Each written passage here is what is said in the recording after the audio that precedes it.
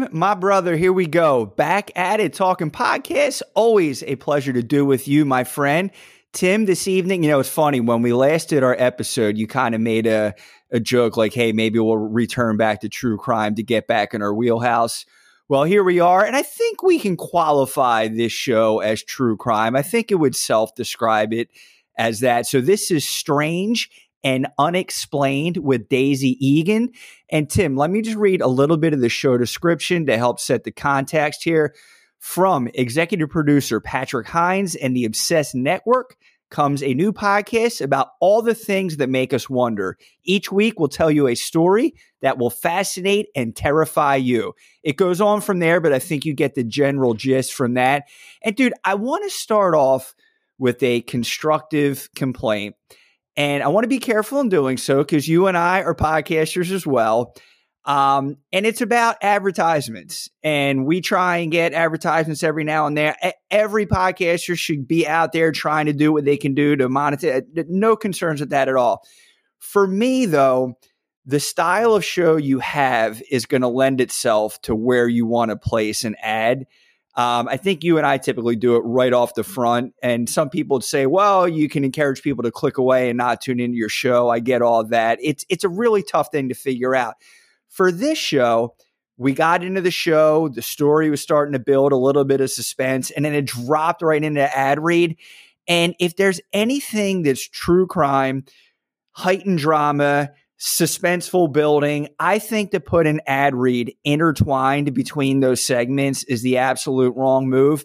And I have some other concerns about this show, but that really just right from the jump detracted from me. And am I being overly critical, or are you with me on that? Well, to be fair to the show, I think some of the sponsors almost like insist. I think it's almost a marketing technique, right? You're getting sucked into the show. You're starting to buy in, and then boom, they hit you with an ad. I think that's done intentionally, man, to make the ad more effective. And I don't have a problem with it, man. Okay, fair enough. But let me just challenge you one point on that. Yeah. Okay. Is it about like the podcaster and the art and the audience, or is it about the advertiser ruling the day? It should right. not. I mean, now go ahead. Now you're getting into the chicken and the egg. They might not have a podcast without the ads, man. I don't know. I get you. I understand your concern, and I appreciate it. And you're probably you probably represent a large chunk of folks out there that it kind of threw you off. So I think it's a legitimate concern. For me personally, it doesn't bother me. Yeah, and again, I want to restate, you and I have had ad reads at the beginning of our show, and that might alienate people from get-go who never even give us a shot to listen. So I want to be fair in my doling out and acknowledging it for us as well. Well, and we can circle back because actually that's a very interesting criticism, because I can elaborate onto some of my critiques about the show on why you bringing that up almost maybe is a poignant concern as well. And we can elaborate. My initial reaction to the show is, oh man, I think the show's got potential. I like the stories and the topics, but I can tell you why I really had a big problem with the show. We'll go right ahead and listen. And I'll just say this real quick. I will co-sign. I listened to the first episode. The story they picked was intriguing. I thought the delivery fell flat, though. So you go ahead, and then we'll volley back and forth. So do you even know who Daisy Eagan is? I'm not familiar with her. I Googled her. So apparently she's an actress, won a Tony. She's a legitimate actress. And from what she kind of hinted at in this first episode, she was more of a child actress. Did you pick up on that vibe as well? She was able to secure a home purchase from a young age, something to that effect? She mentioned on one of the show, because she has a tendency to maybe elaborate on some personal info, and we can get into that as well. That she starred in she was a child star in some TV show, but then she ended up acting on Broadway and winning a Tony, which is commendable. Legit, heck yes.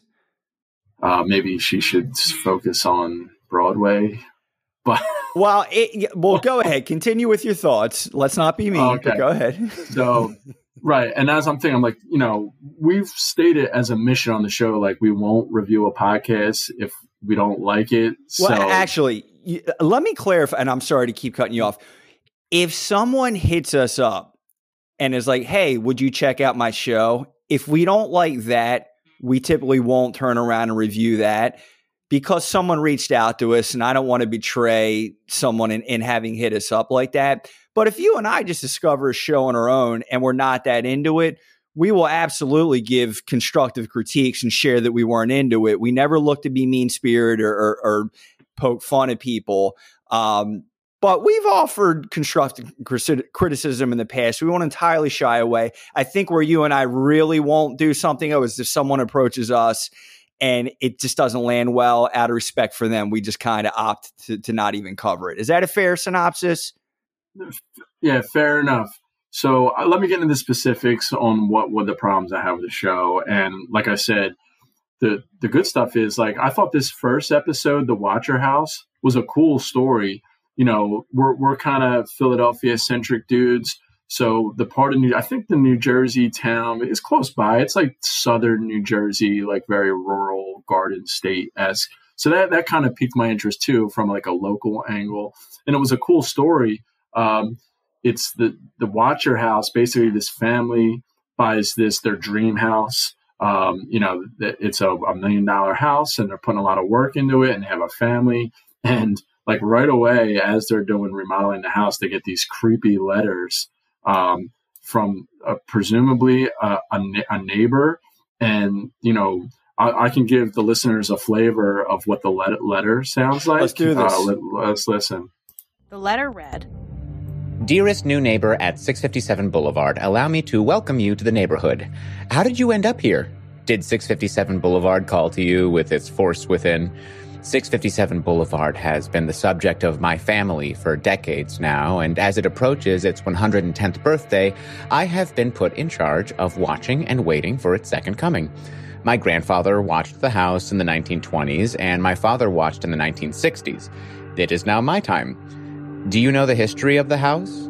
Do you know what lies within the walls of 657 Boulevard? Why are you here? I will find out."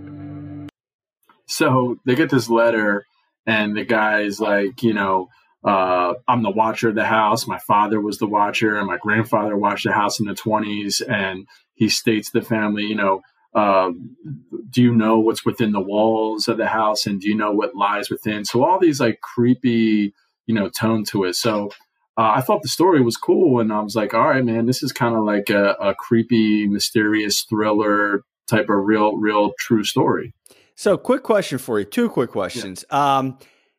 Did that voice actor reading the letter remind you of anyone? Oh man, that's an interesting, because I thought the voice actor was perfect, because like I kind of got like a picture in my head of like the creep that could potentially be the watcher, but no, nothing's ringing a bell here, dude. Dude, I kept thinking Rainn Wilson every time the guy was acting. Oh, right. But yeah. I don't think he would do that, and also the radio rental, like that would seem like a conflict of interest. But I could not get Rainn Wilson out of my head when I kept hearing the dramatic readings of the letters. That's cool. Yeah, no, that's a compliment. Indeed. I don't know who the reader is. I tried poking around to see. I couldn't. Yeah, I only saw a reference to Daisy Eagan in credits, so I'm not sure who that might have been. Right. So the show sets up cool, right? I'm creeped out by the story. I'm in, and just throughout the show, Mike, she pauses with these jokes that don't land, dude, and are not funny. So I was trying to like, how can I be nice about it? And maybe just the brand of humor is not for me. I'm thinking, for people that are interested in the show or do like the show, maybe like if your brand of humor is like Samantha Bee or Chelsea Handler, you might find Daisy Eagan funny. I didn't, Mike, and it bothered me. Well, and here's the thing, Tim. I completely 1,000% co-sign your sentiment. I have a typed in note that just says humor falls a bit flat for me. And first off, it's hard to be funny. So I'm really not knocking Daisy and stating that. That's just what my reaction to their brand of humor was. It didn't land with me. But to me, it undercuts and undermines any dramatic or suspenseful return from this story. Either you got to be all in on building the suspense and having creepy, spooky stories, or you got to be sort of all in on just being goofy, but you can't expect to get any audience return from the suspense creep factor if you're constantly undermining it with sort of the comedic interludes. It's just, the two styles don't complement each other. They only like contrast from each other. And I wrote again, mixing snark with suspense doesn't work for me. That was another line I typed out while I was listening. And it just, I didn't have any interest to go on to listen to any episodes beyond that because I felt like, okay, I got what the show's looking to be, and it just wasn't compelling for me, man. And it's a shame though, because I think there's something there, but maybe at the end of the day, Radio Rental has already perfected this in that they have the comedic goofy stuff with Rainn Wilson as an intro, but then when it gets into the story is unperturbed. It's delivered entirely by the person that experienced the creepy event, and it's all drama and suspense. When the story concludes, it goes back to the Rainn Wilson character being goofy. And I thought Radio Rental nailed this formula. And sure, there's plenty of room to be another type of show like that, but this doesn't hit the notes of allowing the suspense to set into your bones. It just keeps undermining itself. I grabbed a clip of some of the brand of humor that's going on here. So I'll play what we're talking about for the listeners here. I mean, obviously the kids didn't buy the house because kids are useless resource vampires. I should know. I have one. So just stuff like that, like just, I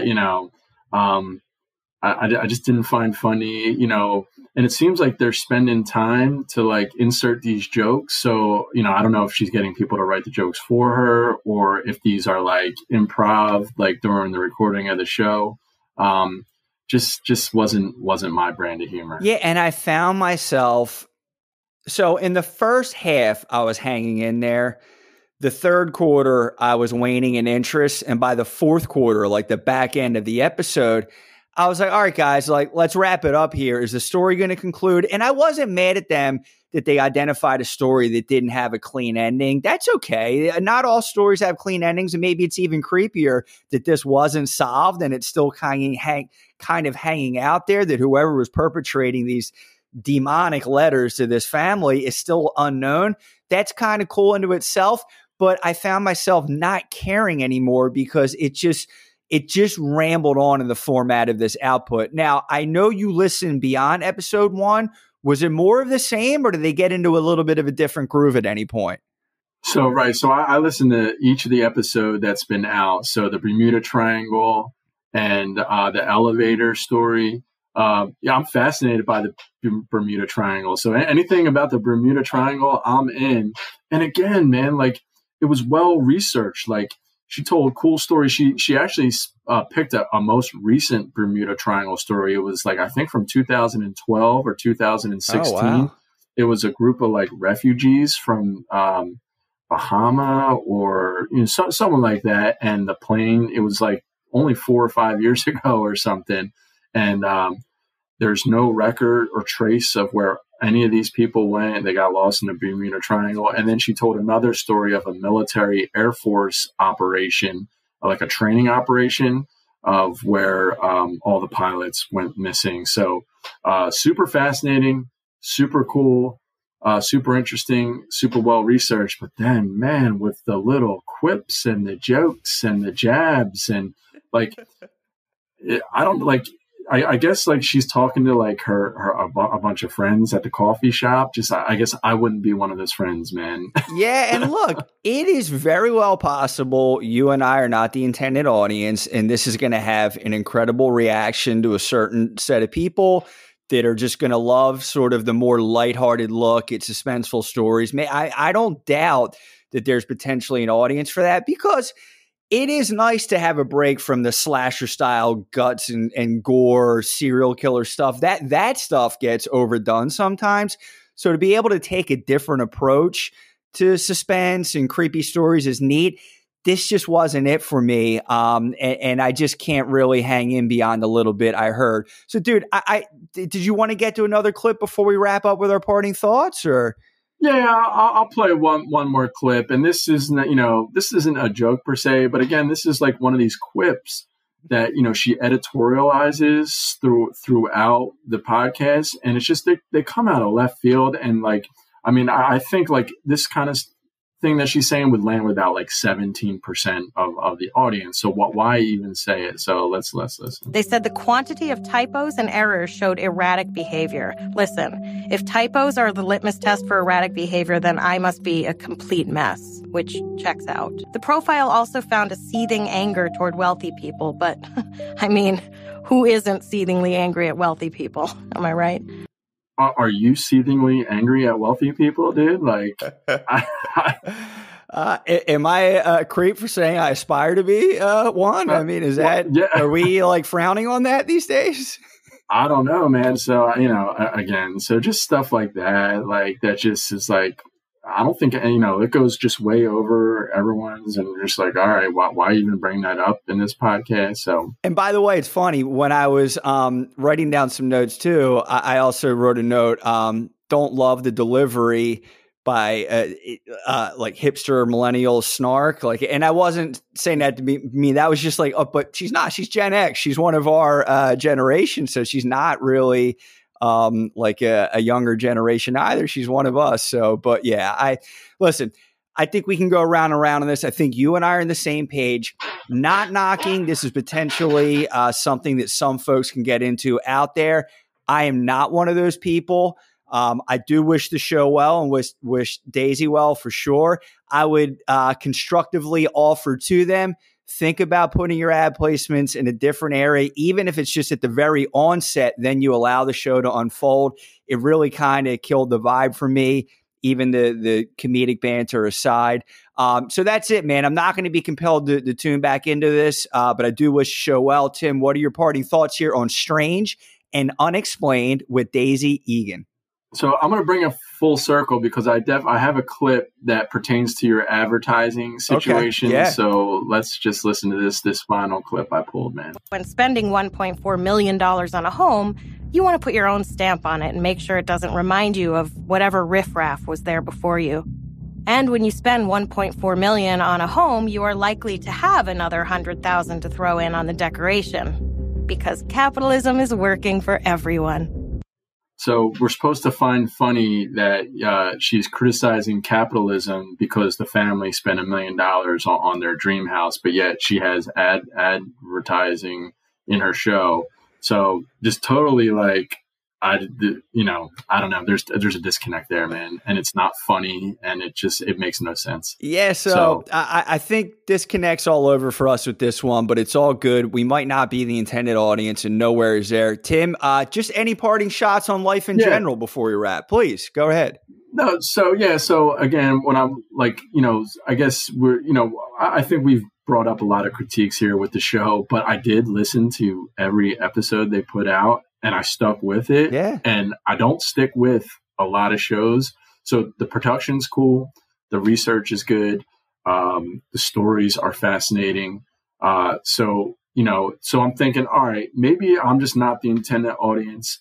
Like I said, if you kind of appreciate that brand of humor, I think you're really going to like the show. It's just not for me, man. But otherwise, I'm just happy to be talking podcasts to you. So I'm blessed in that regard. Yeah, I think that's a very fair and reasoned bow wrapping you just put on this one. Dude, on to the next one. I'm already looking forward to it, man.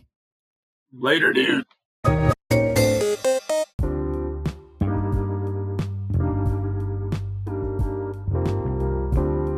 What's better than a mild-mannered dude and bro doing a podcast, you ask? How about a dad and a bro, or son rather?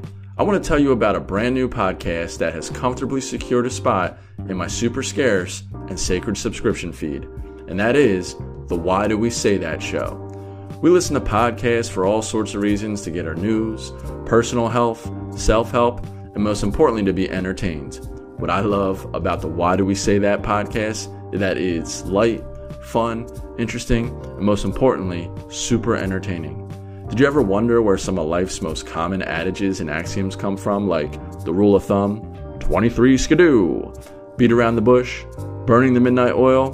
or clean as the whistle, as well as much, much more and many other phrases?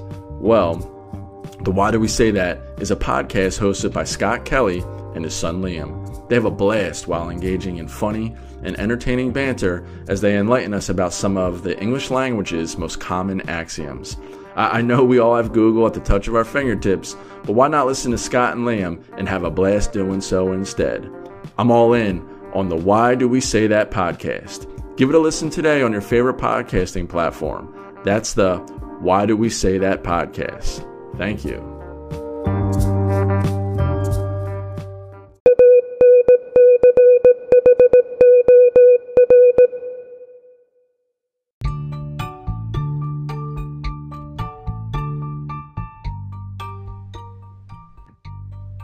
We are a Dude and a Bro podcast show.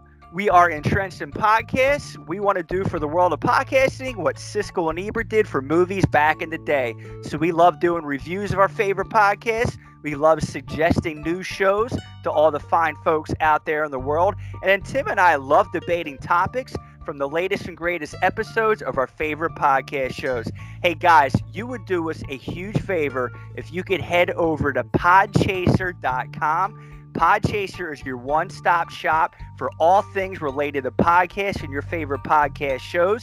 Search a Dude and a Bro podcast show and then leave us a review. If you could take a moment to drop a few lines about what it is you enjoy about a Dude and a Bro podcast show over on the Podchaser site, we'd be eternally grateful for your support. Thanks so much, guys.